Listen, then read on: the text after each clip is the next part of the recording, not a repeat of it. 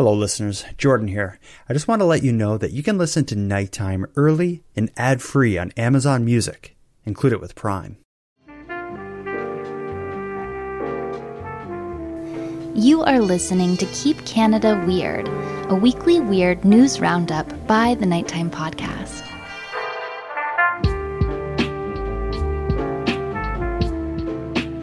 Hello listeners, and welcome back to the latest episode in my weekly Keep Canada Weird series. Typically, this series centers around my pal Aaron and I reviewing odd Canadian news stories from the past week. However, this time around, scheduling became an issue. You see, Aaron moonlights as an actor and director of theater productions across Cape Breton Island, and this week, it's the premiere of his latest show, and as such, his focus is elsewhere. And as a result of that, in tonight's episode, I'm going to take a detour away from our usual weekly weird news wrap-up and instead feature a conversation with someone standing on the front lines of weird Canadian research.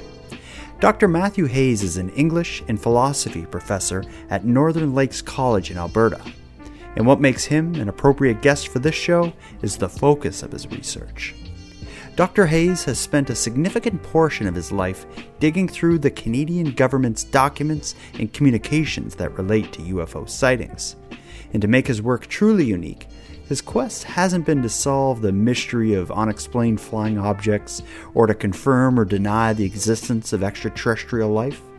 Dr. Hayes has viewed it as a social phenomenon, and the questions he sets out to answer are: what did UFOs mean to Canadian scientists, politicians, the military? What do they say about it, and how do they understand it? And what I found is by removing the almost faith-based baggage that often accompanies this topic, it leaves his work with both an approachable and compelling context to view this subject. In fact, his research, as presented in his doctoral thesis, is so fascinating that an edited version was recently published in the form of a book. In The Search for the Unknown, which is available at booksellers across Canada, Dr. Hayes presents a history of Canadian UFO sightings, conspiracy theories, and the ever-growing mistrust between Canadian citizens and the state. So let's get to it. Tonight in this episode of Nighttime, Dr. Matthew Hayes and I will discuss his work, his book, and ultimately discuss the very lively UFO scene here in Canada.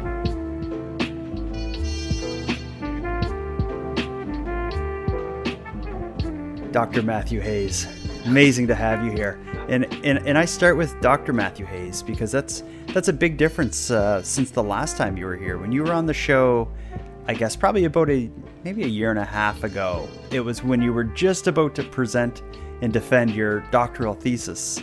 So congratulations on that. That's the only reason I'm leaning so heavily on the doctor part. Yeah, that's all right. Thank you very much. Yeah, it's weird. It's just like, especially because the pandemic's been such a time warp, it just in many ways hasn't sunk in that I finished that project. And especially now that the book is out, it's just, it's unreal, a bit unreal or surreal. Yeah. And I sent you a message as well referring to you as doctor, and you said, "Come on, please." So how does? Because I think the perception is when people get their PhD, they demand people call them doctor. I feel like you're the opposite. What's up with this? I don't know. I've known a couple of professors that demanded it, and I don't know. I just never felt that I needed or wanted that, I guess. I guess I did it for different reasons. I don't know. Well, I just think if anyone should lean heavily on the title, it's the doctor who has a background in UFO research and studies. It's like the one kind of doctor that really that we really need to all encourage, I think. I'll try being a little bit more pushy on it, I guess. We'll see how it goes. Yeah. Another thing that's changed for people who've listened to my show for a while, when you were on, you were in the past, like a year and a half, 2.5 years ago, or whatever it was, your doctoral thesis was on the Canadian government's interest in UFOs, how they handled reports, how they dealt with the letters they were getting, and that doctoral thesis was presented, was defended. You did your thing. Now it appears, I guess, an edited format in this book, Search for the Unknown. Maybe just before we get into stuff, tell me how you went from writing it as a thesis for school to turning it into a book. Lots of revision. That's Yeah. the main thing. Yeah, it was always my intention to turn it into a book, whatever that looked like. And it's usually never clear what it is. Often until it arrives, in the box, you're never quite clear how this is going to look like in the end. Um, but yeah, so it was always my intention because I just felt that was one of the easiest ways to get it out there. And it's, I've ridded it of all of the academic jargon, and it's got a great design. Kudos to the press for doing it. It looks amazing. And so yeah, I just wanted to make the work more accessible because the PhD dissertation, it's available free online to read, and if people are into that, I encourage them. But it's going to be probably a harder read than this because I have to satisfy all the academic requirements. Yeah. So yeah, it's Okay. nicer to have this out. How would you like? I described your work briefly as like looking at how the Canadian government responds to and dealt with the UFO question over the years. How would you describe it? Like, what is this? What is this book about? Is it for UFO fans? Is it for history fans? And what's in it? I'm tempted to say a bit of both. I think that's the best answer. And that's kind of the weird thing is that it's always been a bit hard to categorize because in many ways this is just straight up Canadian history. If you're interested in Cold War history, post-war Canadian history, it's got a lot of that, and it's got some wackiness to it to liven it up. If you're into UFOs, then it's got some really detailed history of what the Canadian government thought about it, and a number of Canadian citizens. So I think there's hopefully a little bit for everyone, and I think it's a short enough book, mercifully short in especially these days with our attention spans and our brains being mushy, Yeah, that it won't be onerous. Yeah, it's one part of it that I really enjoyed was the like you started with a lot of different like drawings that were presented with UFO Oh yeah. reports. So there's all these kind of illustrations at the beginning that I think was amazing. Yeah, that was on the press as well. I was like, oh, you're gonna put them in the center? That's what I usually think. And like, oh no, we put that at the front now. That's like everybody loves that seeing at the beginning. So I thought it was great. Yeah, you open it up and then it's just this one drawing after the other that are straight from the archives that I found just looking through these thousands and thousands of files. And so this is actually a curated selection of I think it's like 20, 25 or something. There's quite a lot of them, of just the ones my favorite ones, the ones that I thought just represented the archive the best. Yeah, when I go through the book, it's a lot of it is based on again like letters that were written to government or reports that made their way to the government. How did you get access to all this stuff? Oh, it's all honestly publicly available. It's in the National Archives in Ottawa. I spent a couple of weeks there, just kind of copying document after document from the microfilm machines or just physical hard copy, photographing them.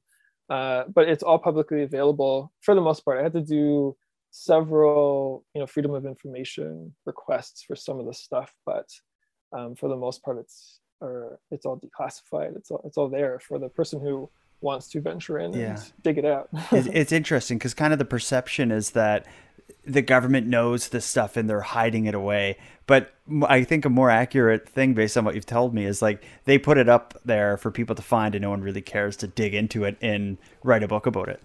Yeah, there's the few like lonely souls who decide to spend a few years doing that, and I guess I can include myself in that bunch. But it's been great fun. But yeah, I think just for the most part, the average person is not going to go to their archives and spend the time to do that. And it's just like really dense archival material a lot of the time. So it's great that it's free and accessible, but actually, making sense of it and reading through all that is something else entirely. Yeah. Yeah.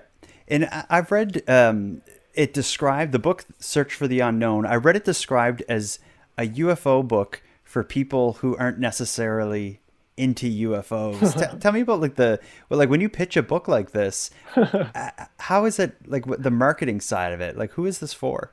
Yeah, it's funny because that's pretty close to how I've described the work in general for a long time. Is that it's I tell people I wrote this history of Canada's UFO investigation, which is the easiest shorthand for it.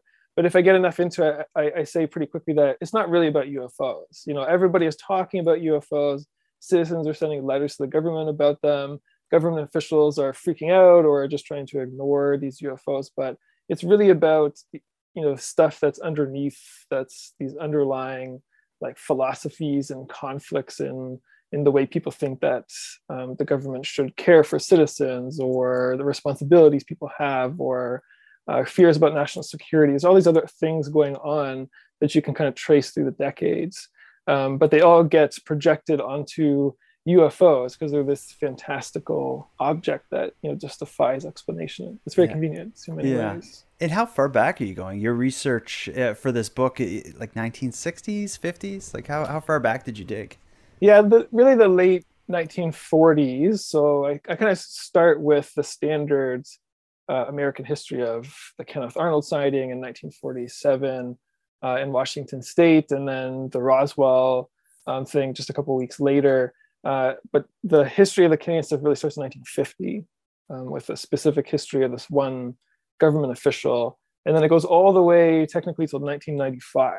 And that's kind of where I cap it off. And I sensed that what seemed to be as definitive of an end to the investigation as I could find in the files. Although it had really petered out even by the late 1970s, early 1980s. So it really depends how you define it. Yeah, and you talked about this one kind of Canadian official and the government kind of kickstarting this. What's this? Who is it? And what's their story? Yeah, that's Wilbur Smith. Wilbur Smith has been a favorite kind of from the beginning. I knew about him very early on in the research. And if you get enough, or not even that deep into, especially history of Canada's UFO phenomenon, Wilbur Smith comes up pretty quick. And so I knew that I would be writing about him in some detail. And so he's the subject of chapter 1, an entire chapter. And it's because, at a time when government officials and scientists in particular were pretty skeptical of the whole thing, they associated UFOs and flying saucers with, little green men. And so they just tried to ignore it. Wilbur Smith was quite serious about it. And he worked for the government. And so he was in this unique position. Not many people are in this kind of role. He was a technically trained, competent radio engineer working for the Department of Transport, which still exists today, and is actually the department that's still, in some sense, responsible for, receiving, cataloging UFO reports.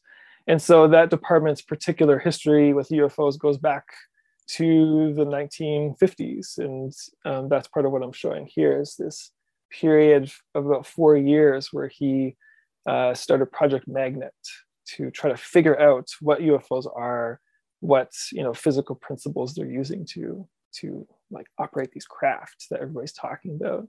And so it's just this chronicle of his attempts to do that through various kinds of experimentation, and then some about what happens after the government basically shuts the project down. Yeah. So I'm just imagining when if someone within the government wants to have a government project to look into UFOs, they must have had a pretty good case to get, funding and get money. How did he pitch this? Like, was it in response to some crazy thing that happened, or was he just a great salesman? Like, how did this guy get this off the ground? Yeah, I had the same question. And so I explored that in detail because I think I posed pretty much that exact question. Like, how did he get this project approved? You would just assume the way that the government's, even just kind of a general sense, thinking back to how they would operate at that time, you just assume that they would deny this project altogether. And I think that Wilbur Smith was quite clever about that. He really downplayed the extraterrestrial parts of the UFO thing and really focused on this might be a piece of advanced technology that's in the sky. The department has a mandate to do some research into this. He also framed it more specifically and technically as part of research into the ionosphere, which has always caused some trouble for Canadian scientists. And so he was able to kind of shoehorn it into existence by saying that it might give us some insight into these existing projects we have going on. I'm not really interested in the extraterrestrial thing. I just want to study the physical part of it. And that may have been true in the very early days, but it becomes fairly quickly clear that he is much more of a believer in the ET side than he let on. And that starts to cause conflict with the department. Can you, as you're looking at his life and his work, can you give an example of like when it started to be apparent that it was a bit more personal to him? Yeah, well, there's a couple of, I go through a number of reports that he submitted or I've just found in the archives. And there's also, there's newspaper clippings that I found where he's interviewed really from all over the world. And so it starts to come out in various ways that he says that, I'm doing some research and the experiments are not really helping. They're not really giving me the results I want. But I'm able to like eliminate certain possibilities. And just like bit by bit over the months and a couple of years, it becomes clear that he's just like checking this box or like crossing off all of these possibilities. And then finally he starts stating pretty unequivocally that the only solution, the only, reasonable explanation for this is that they're extraterrestrial. And so there's, little hints of this all the way along, but then it's pretty clear. And then the department starts to really come down on him at that point.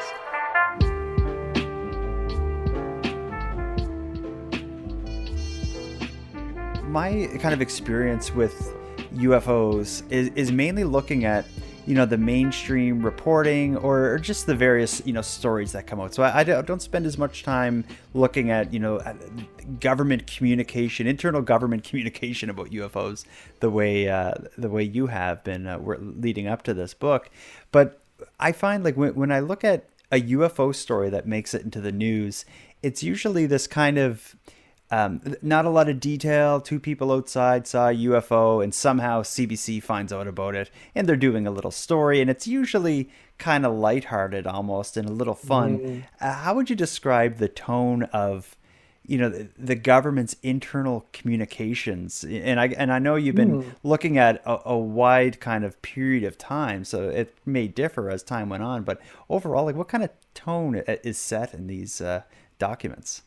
Well, I think the interesting thing about that, or the surprising thing, is that I expected the tone to differ over time, like you said, but it doesn't really. I find that very early on, officials in the government are kind of in one of two camps. Either they're just straight up deniers. UFOs are, products of delusional minds, they're hoaxes, that kind of thing. And they really just stick to that line. Or you get people like Wilbur Smith, who is, I guess, who went furthest down that path. And there's a number of people kind of along the spectrum who raise the possibility of extraterrestrial, origin, or express some interest in it at the very least. And so there's a couple of little camps. And so very early on, those solidify and it stays that way for the most part. So there's not a ton of change over time, but it's interesting to see that I think the thing that does change over time is just outside factors kind of impinging on that and making, certain things possible at different times because of public opinion. Interesting.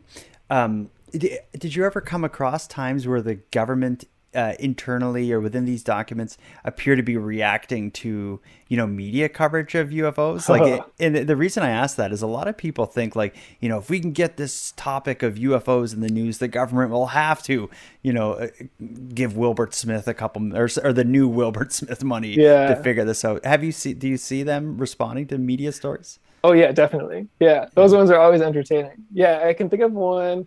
I think it was the late 60s. I'm a bit fuzzy on the date of that one, but the Department of Defense is really, really clear in this memo that goes around that they know that the CBC, is kind of been snooping around looking for someone to interview about, I think there was a program that they were going to air, or I can't remember exactly what the story was, but there was just like, we say no to the CBC, just like clear communication. So there's a couple like that where they really tried to clamp down on it. There's a couple of extended exchanges. There's one in particular with this, bureaucrat in Ottawa who's speaking with a Canadian-based writer, but the writer's writing for a England-based publication. I think it's in London. And so there's some delay, and that plays into, because they have this correspondence back, and the whole story is about Wilbert Smith, who becomes a hot potato topic. And so there's this back and forth between the writer and the government official about like, how is this going to be framed? And the government official saying, you can't put this in, you can't put that in.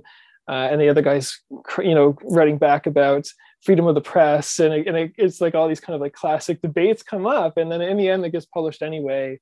And the government official, I think, just kind of backs off, knowing it's, they've lost that battle. But you really see those are those moments where I'm like, this is not really about UFOs a lot of the time. I think this is tapping into other people's, fears and concerns and unmet needs in various ways. It's funny because you kind of wrote a book on government and humanity but you just chose UFOs as kind of the platform to do that, which is kind of it's the long way there, but it's certainly one route. Yeah. The UFOs are the plot, and the insight into, I guess, our political culture is the story. Yeah. I know the book is probably more so described as like, history and politics more so than like paranormal or supernatural. But do you consider yourself a believer? Yeah, I think in a lot of ways. I'm not sure in many other ways. I'm pretty agnostic a lot of the time. I'm agnostic about religion. I think that's also because I've been teaching a lot of philosophy and English literature. And so it makes it difficult to take a clear position when you're constantly thinking that much about it. And in terms of, UFOs and aliens, I think I'm solidly of the belief that, extraterrestrials must exist out there somewhere. Yeah, I it's pretty similar to my view. But I think one thing we'll probably agree on big time with the kind of the belief side of it is I'm almost like I assume that there are extraterrestrials somewhere out there. Whether they're coming to here and crashing is a different story. But really what I think is like, regardless of all of that, if you just look at the discourse that surrounds UFOs on planet Earth, you're going to find like fascinating people just buzzing around there. And especially if you go back a little ways and find, the weird UFO sightings from small town, Manitoba, some guy in a field saw something. I guarantee you that guy is fascinating, and he'd be an amazing guy to have coffee with. And that's kind of like my view of the topic. And that's one of the reasons I enjoy the Canadian UFO kind of history so much, is there's not really like the big star like you would have in the US with someone associated with Roswell, or someone in the government who breaks ranks and talks publicly. In Canada, it seems like you got fishermen, you got farmers, maybe amateur astronomers. Like these are like kind of regular folks. And kind of something I wanted to do to highlight that is I picked out a few stories from Canadian UFO history, really looking at the last 5 or 10 years. And cool. What I wanted to do is just kind of read you the article. You can give me your thoughts on the article itself, but also if this kind of reminds you of anything from the book that you would have seen the government respond to. Now, when I did the dive into for various UFO reports, what I did find is that, of course, CBC and like the local news have covered it a lot, but oddly enough, I was finding a lot of international stories about Canadian UFO sightings. And I'm not really sure how that happened, but some of the better ones that I found were like, British tabloids and such. But I'm going to start here in home. I'm going to start in Saanich. That's BC, I believe. So? Yeah, it is. So I'll read this to you. So this is an article by the Saanich News. Headlining, UFO sighting. Did aliens recently visit White Rock? So I'll read it to you. So a mysterious unidentified, or I should also say the date of this is an article from, this is fairly recent, December 22nd of 01, or of 21, sorry. December 22nd, 2021. So just 5 months back. So here we go. So a mysterious unidentified flying object over Semiahmoo Bay has caught the attention and imagination of some White Rock residents. Matt Kilback first reported seeing the unusual object to a White Rock Facebook group last week. Kilback, who was asking if anyone else saw the anomalies that took place on December 15th, reported seeing what he initially thought was a waterspout forming. In an interview with Peace Arch News, Kilback said the morphing object first looked like a plume of smoke or mist. Now they're quoting him. Super saturated, dark, low-hanging, free-moving clouds that looked like it was trying to touch down on the water to form a waterspout. Up above it, there were literally circle clouds, Kilback says. As soon as it touched the water, it would start pulling water up, and then it would collapse. And then it would disappear for a second, almost as if it was going to go into the water. And then it would start reforming again in another spot. Kilback said the object was about 2 to 5 kilometers out of the bay, but says he got a pretty decent look at it coming out of the water.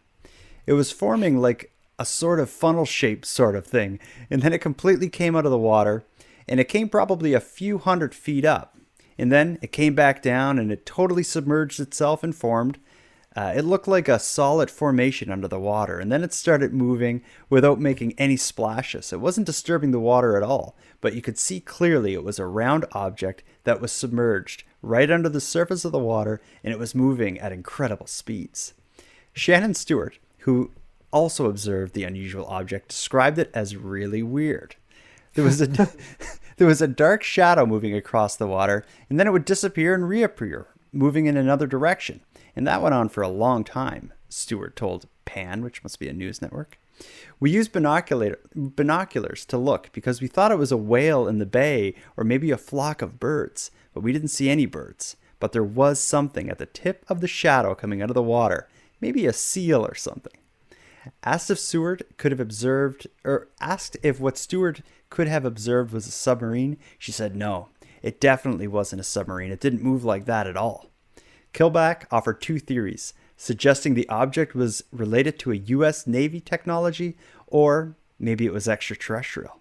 And here's where we get into the theories. So it looked like either nanotech or it was ethereal, man. I'm telling you. I do believe that we can't be the only ones in the universe. You can't help but think aliens, man, Killback told this reporter. Contacted by Pan, White Rock Seas Tours owner Andrew Newman, who has spent countless hours in the bay, weighed in on what it could have been. Newman said when the atmospheric conditions are just right, objects in the water, such as a vessel, could appear distorted. It may even appear as a mirage. Another theory, which Newman agreed is more likely, is that it could have been a flock of birds. I've seen them in the distance, and it's ridiculous too, but it does look like a flying saucer, Newman said.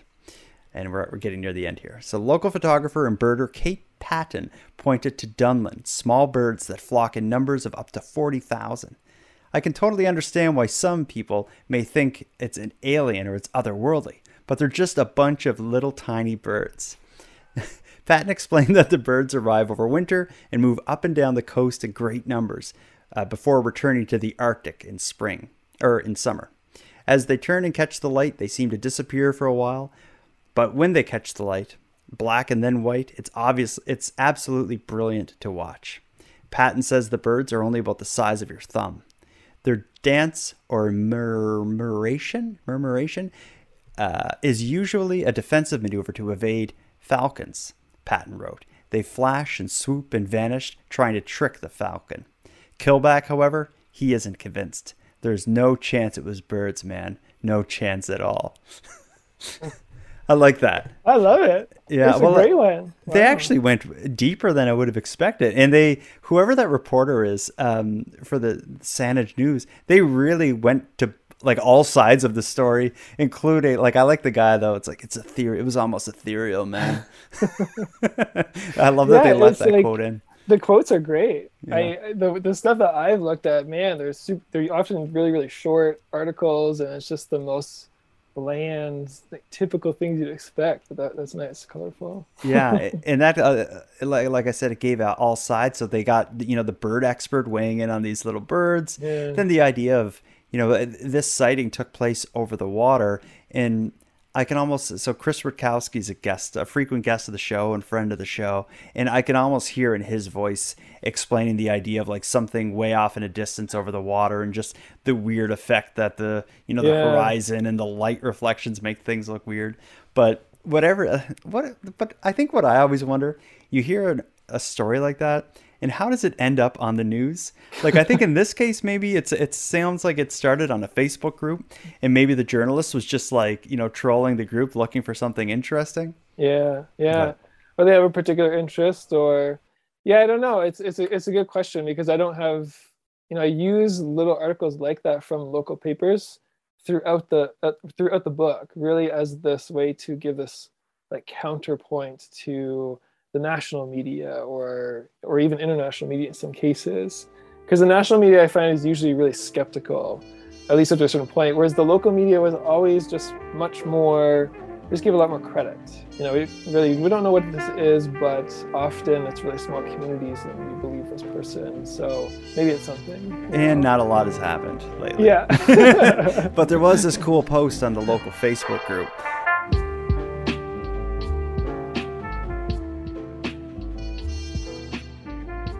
Here's another one. This one will come from the national media. This is a CBC News story published October 7th, 2014. Headline being, glowing green orbs seen over Resolute have an earthly explanation. Let's see. So residents of Resolute, Nunavut, reported seeing unidentified flying objects in the sky this past weekend. After sunset on Saturday night, Urlarock Amalarok, I think it's an Inuit name, says she was walking on the edge of town when she saw a pair of glowing orbs float to the earth. One half of them was lit the whole time, and the other half would flash green on and off, and there was also a parachute on it, a red-looking parachute, she says. The unidentified flying objects, or rather unidentified parachuting objects, turned out to be volleyball-sized drift markers deployed by the Royal Canadian Air Force Hercules during civilian search and rescue training in the area. Drift markers are used to help gauge winds and locate a drop zone. We do that in advance of dropping a search and rescue technician out of an aircraft, says David Elias, a spokesperson for the Air Force.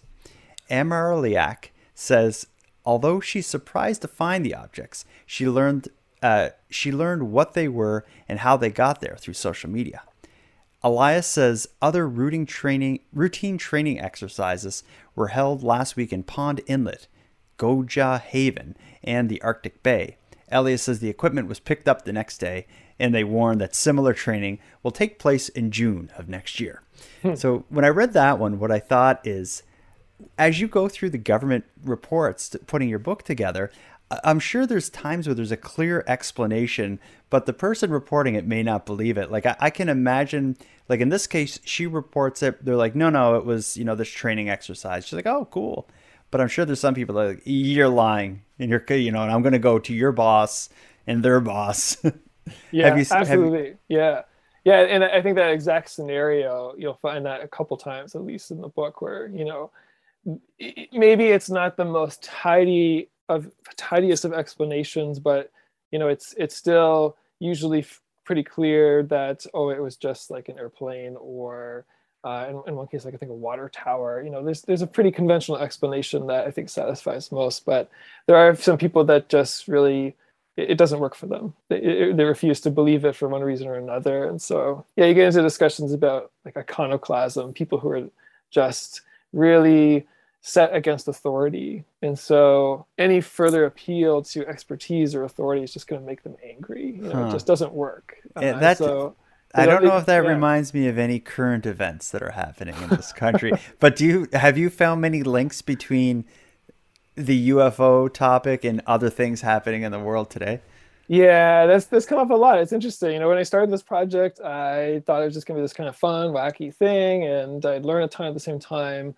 Did not expect it to become so directly relevant to COVID pandemic times and the rise of, as the subtitle of the book says, the rise of conspiracy theory. It's really become part of political culture now to distrust authority, distrust expertise, seek information and validation in different places that the state or the government has a great difficulty in making sense of, or even just keeping up with the pace of it. And so a lot of that a lot of the stuff I've been seeing play out over the last couple of years, it's been amazing, because it's just like I've seen that in the UFO files of all places, because it's the same underlying feelings that are animating a lot of this action, I think. Yeah, well, that's why I'm always like, I wish conspiracies were fun and cool like this again, because like the UFO conspiracy, that's like it's like a playful one that's fascinating and interesting. You can have great conversations. But if you look at all like the kind of the current conspiracies that are dominating the discussion online, it's like you can't discuss that in a group of people and have a good time. It's like no matter what, it's going to end in an argument and people getting banned on Facebook. Yeah. I try to stick to the like the moon landing hoax and the outer space theme stuff. I think they're pretty harmless for the most part. Yeah, or it's at least it's just overall more playful and fun. I'm going to get to the next story here. This is the Daily Mail, which is a UK based I guess tabloid or journal, but it's covering a Canadian UFO story. So This is an article from September 9th of 2013 with the headline, "Thousands Spot UFO Hovering Over a Canadian Minor League Baseball Game." Wow. So this is going to be a good one. Oddly enough, didn't make it to the Canadian news as far as I could tell, but here we go. So Canadian minor league baseball draws some fans from far, far away, it seems. Spectators at the Nat Bailey Stadium in Vancouver, Canada, were stunned to spot what appeared to be a UFO in the sky above the first game of the best-of-3 North Division final battle between the Vancouver Canadians and the Everett Aqua Sox. Nor was there any doubt as to which team the intergalactic groupies were cheering for. The Canadians scored 4 runs at the time of the sighting, sparking whispers of cosmic intervention, and the Twitter hashtag #LuckyUFO began to appear. The blue object, adorned with the requisite flashing lights, appeared over the right field fence at the start of the 6th inning.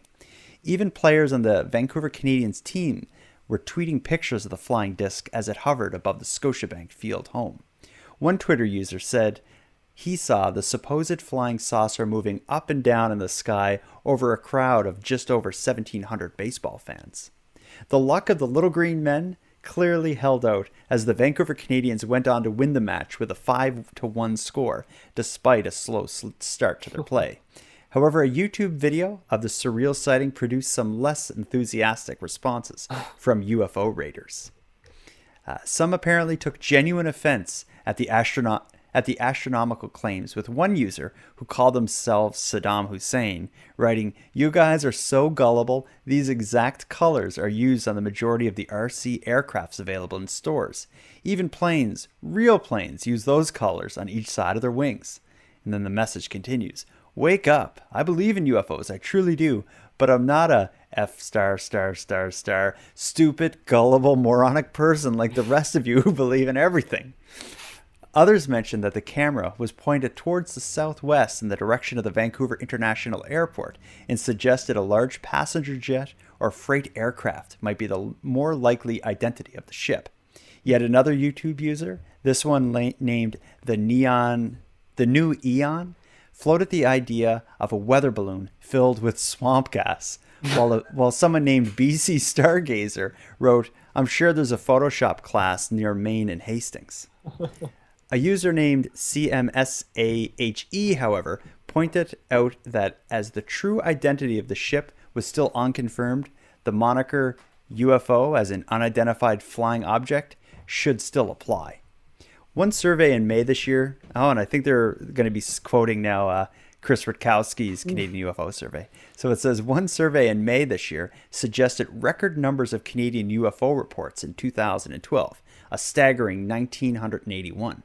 The figure almost doubled 2008's previous annual record of 1,004 sightings.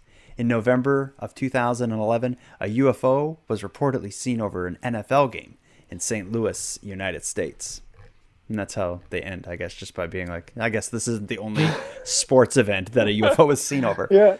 Wow. But that one, what I love about that, for one, it's a great story and it's very cinematic. The idea of a ship flying over a baseball game, it is like a movie. But the writer of that clearly has a sense of humor with the whole thing. Mm-hmm. Yeah. And the other thing that struck me was, like, if I just step back and I forget that this is, 2013 or whatever it was, and I forget that some of the technology is more advanced, like, nothing has changed. I can see all of those sides, or the two main sides in that debate, in the original files. It's like, it's amazing how it's it doesn't really matter. It seems decade to decade, the same things are there. Yeah, and there's always something that will pop up that is like the likely explanation or the commonly used explanation. And you see one of the YouTube users is like, it's a weather balloon filled with swamp gas. Yeah. Like for a while, it's like everything was a weather balloon. For a while, everything was swamp gas. For a while, everything was like experimental government planes and such. But now it's just drones. Like every UFO sighting is... it must be drones. But that said, I have seen some wild displays that are this kind of new version of like fireworks almost that use drones to make happen. And if you watch some of the videos of like, the cutting edge of that technology, it really makes you worry about the future of, the UFO discourse, because it's quite wild. And I just had this image of of drones in the chariot in the sky. It's one of the classic UFO sightings from the Bible, that kind of thing. It's like, wow, that's actually possible now. I imagine they could do that. It's weird. As you put all your time together, as you put your time putting this book together, is there any story, like a UFO sighting or a UFO incident or event that you found putting this together that really stood out as like, wow, what a wild time that must have been? Oh man, I always get asked that question. What's the single most fun? I think the thing that I found the most interesting, especially recently now that the book is coming out, is not even just that a single story from the book, and I promise there's a few wackier ones in there, but just that everyone I talk to seems to have a UFO story now. Mm-hmm. And that's something I noticed very early on in the research. Like anybody I tell that I do this, usually the next thing out of their mouth is like, oh yeah, I saw something back when, and it happened kind of here and there, but now it's just happening more and more and more. I've noticed an increase, especially if I've gotten into this. So yeah, it's I won't give away any of the fun ones. There's plenty in there, and I think the drawings are a favorite part as well. But I've just been really struck by how much people are. I guess there's maybe an upsurge in interest, and people are taking it more seriously. Well, it's really changed over the last, even the last 5-7 years or so. The whole mood that surrounds, the UFO conversation has certainly changed. And I think a lot of it is just due to mainstream coverage of, the government, the American government and UFOs. It just makes it seem, I guess, a lot more real. But at the same time, I think it also makes it a little boring because it's, I don't know. I find out I really enjoy the out there story that is experienced and told by just a regular person who just happened to see something fantastic. Mm-hmm. The stories that involve, I'm an insider in the government and I was flying my, $30 million plane and my camera caught this thing. It just doesn't move me the way, the fishermen in Shag Harbor reporting their sighting does. Yeah. Actually, that brings me to this point. Is there's a few famous Canadian sightings. I'm thinking of Shag Harbor and Falcon Lake. Did those stories come up at all in what you were doing? Were they as a big of a deal within the government as they are for people following the UFO world? I can happily say yes. There's actually an entire chapter on those two cases, Shag Harbor and the Falcon Lake incident. And the third one, I found a case and it's weird because they all happened in the same year, 1967. And so I found a third case about crop circles, a really early case of crop circles. Where the government actually took it? Yeah, they took them all seriously in the, not to get into it too much, but the main difference is that they all left physical evidence of some kind. Okay. And so it's just a lot easier to justify an investigation in that case. Yeah. So they're in there, and the government did take them seriously, or at least much more seriously than pretty well any other case.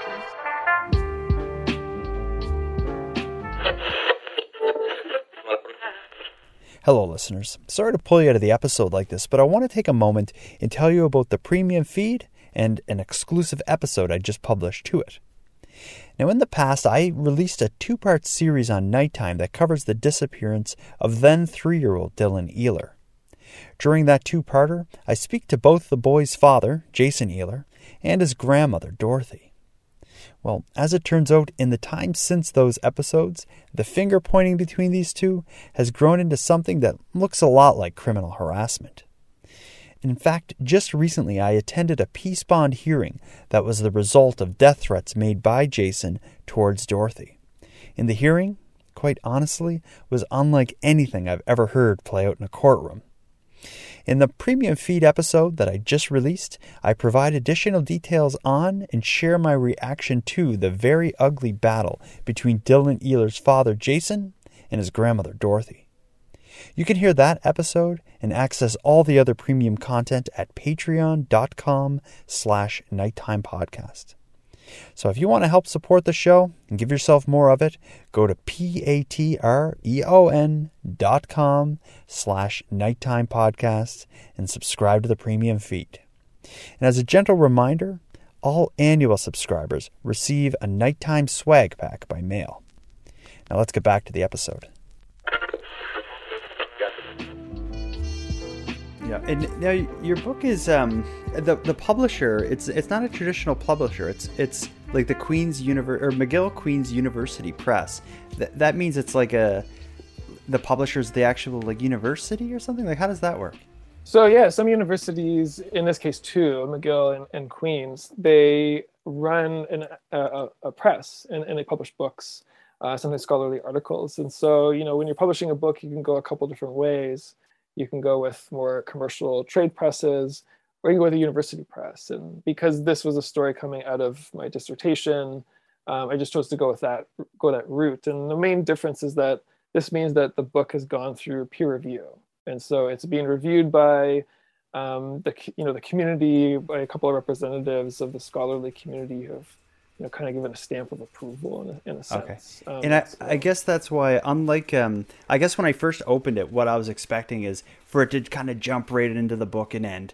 But there's a lot of again at the beginning, there's a lot of diagrams, and it ends with a really in-depth table of contents, or not table of contents, what's it called at the end? Bibliography at the end. It just notes. Lots of notes. Yeah, more than a traditional book, more than what I would expect a UFO book. And I guess maybe that's a part of this peer review where you really need to cite your sources. Absolutely, yeah. It's all just about doing research with rigor and showing where have I got this information, being honest about how I've come to my conclusions about it, and if something feels off, you can go check the sources. They're all cited there, and it's a cool process. It seems unique for a UFO book. I think people will see a book called "Search for the Unknown: Canada's UFO Files and the Rise of Conspiracy Theory," and think oh yeah, this is gonna be out there. But it very much it isn't a big step away from a university textbook. But I guess as you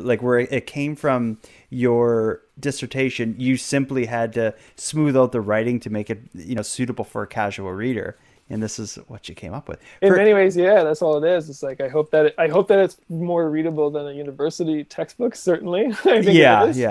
But I mean, as far as the information in the research and the organization, it comes across like that. But I can read it, and I could not read a university textbook. If I can read it and enjoy it with my attention span, that says a lot for the approachability of a book.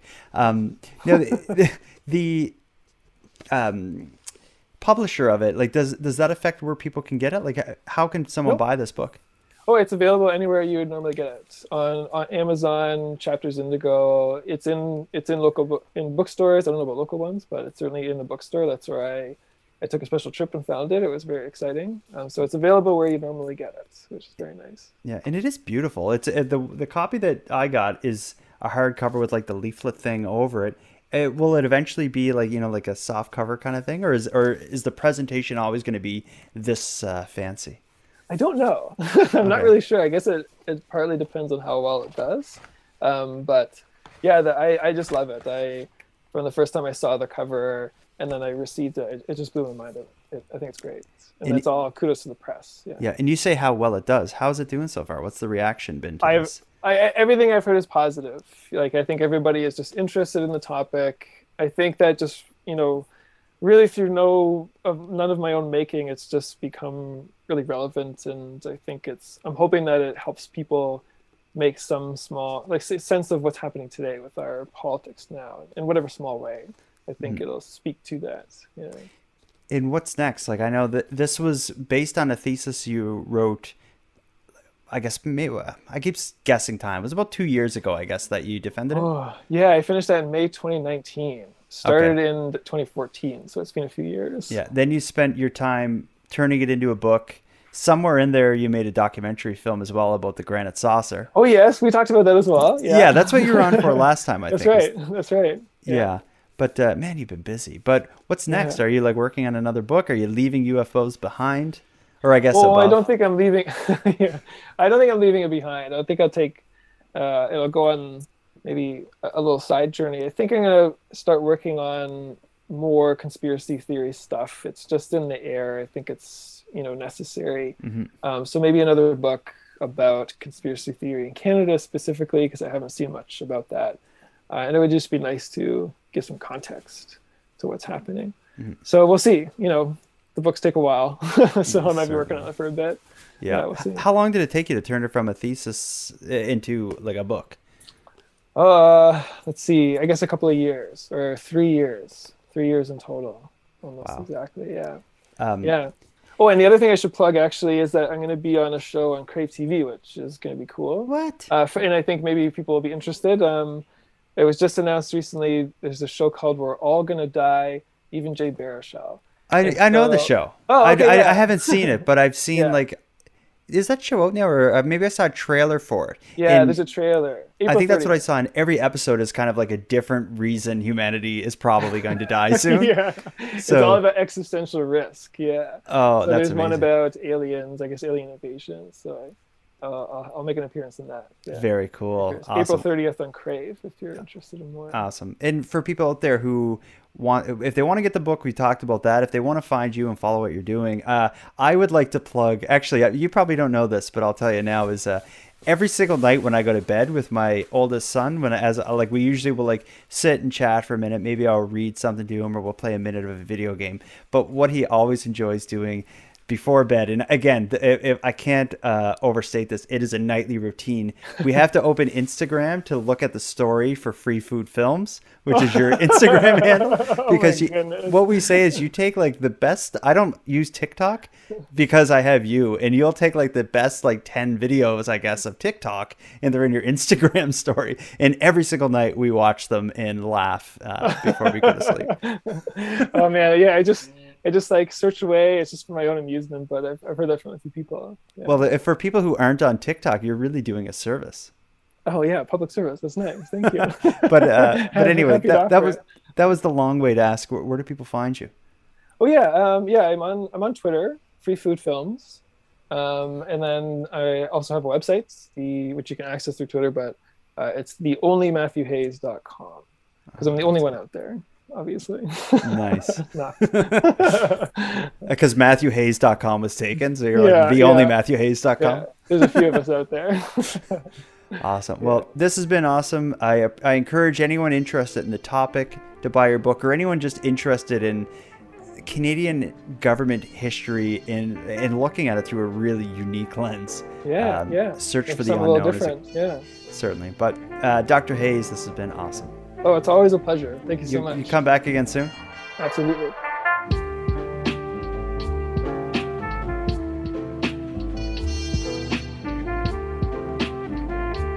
I want to thank you for joining Matthew and I in our Keep Canada Weird discussion.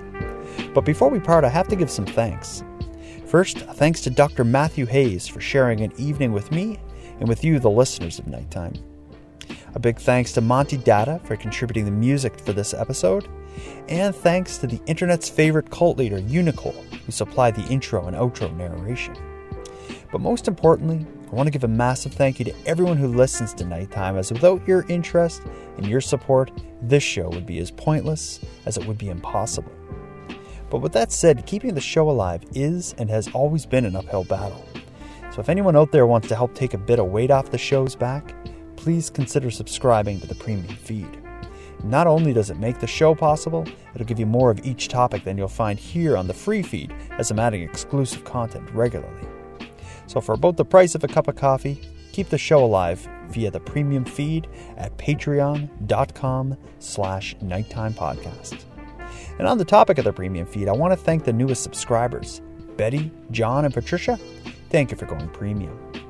And for anyone else who'd like to support the show, but can't do it via a premium feed subscription, you can give me a big hand by simply sharing this episode on social media and letting like-minded friends know why they should listen to it. If you have any story ideas, or if you want to give feedback on the show, you can reach me at nighttimepodcast.com/contact or find me on social media. So I hope to hear from you. But until then, take care of each other, hug your loved ones tight, and let me know if you see anything weird.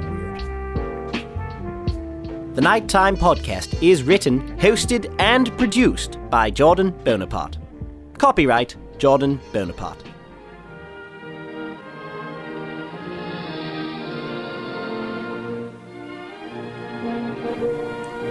Beautiful, serene, majestic, the true north. strong and weird.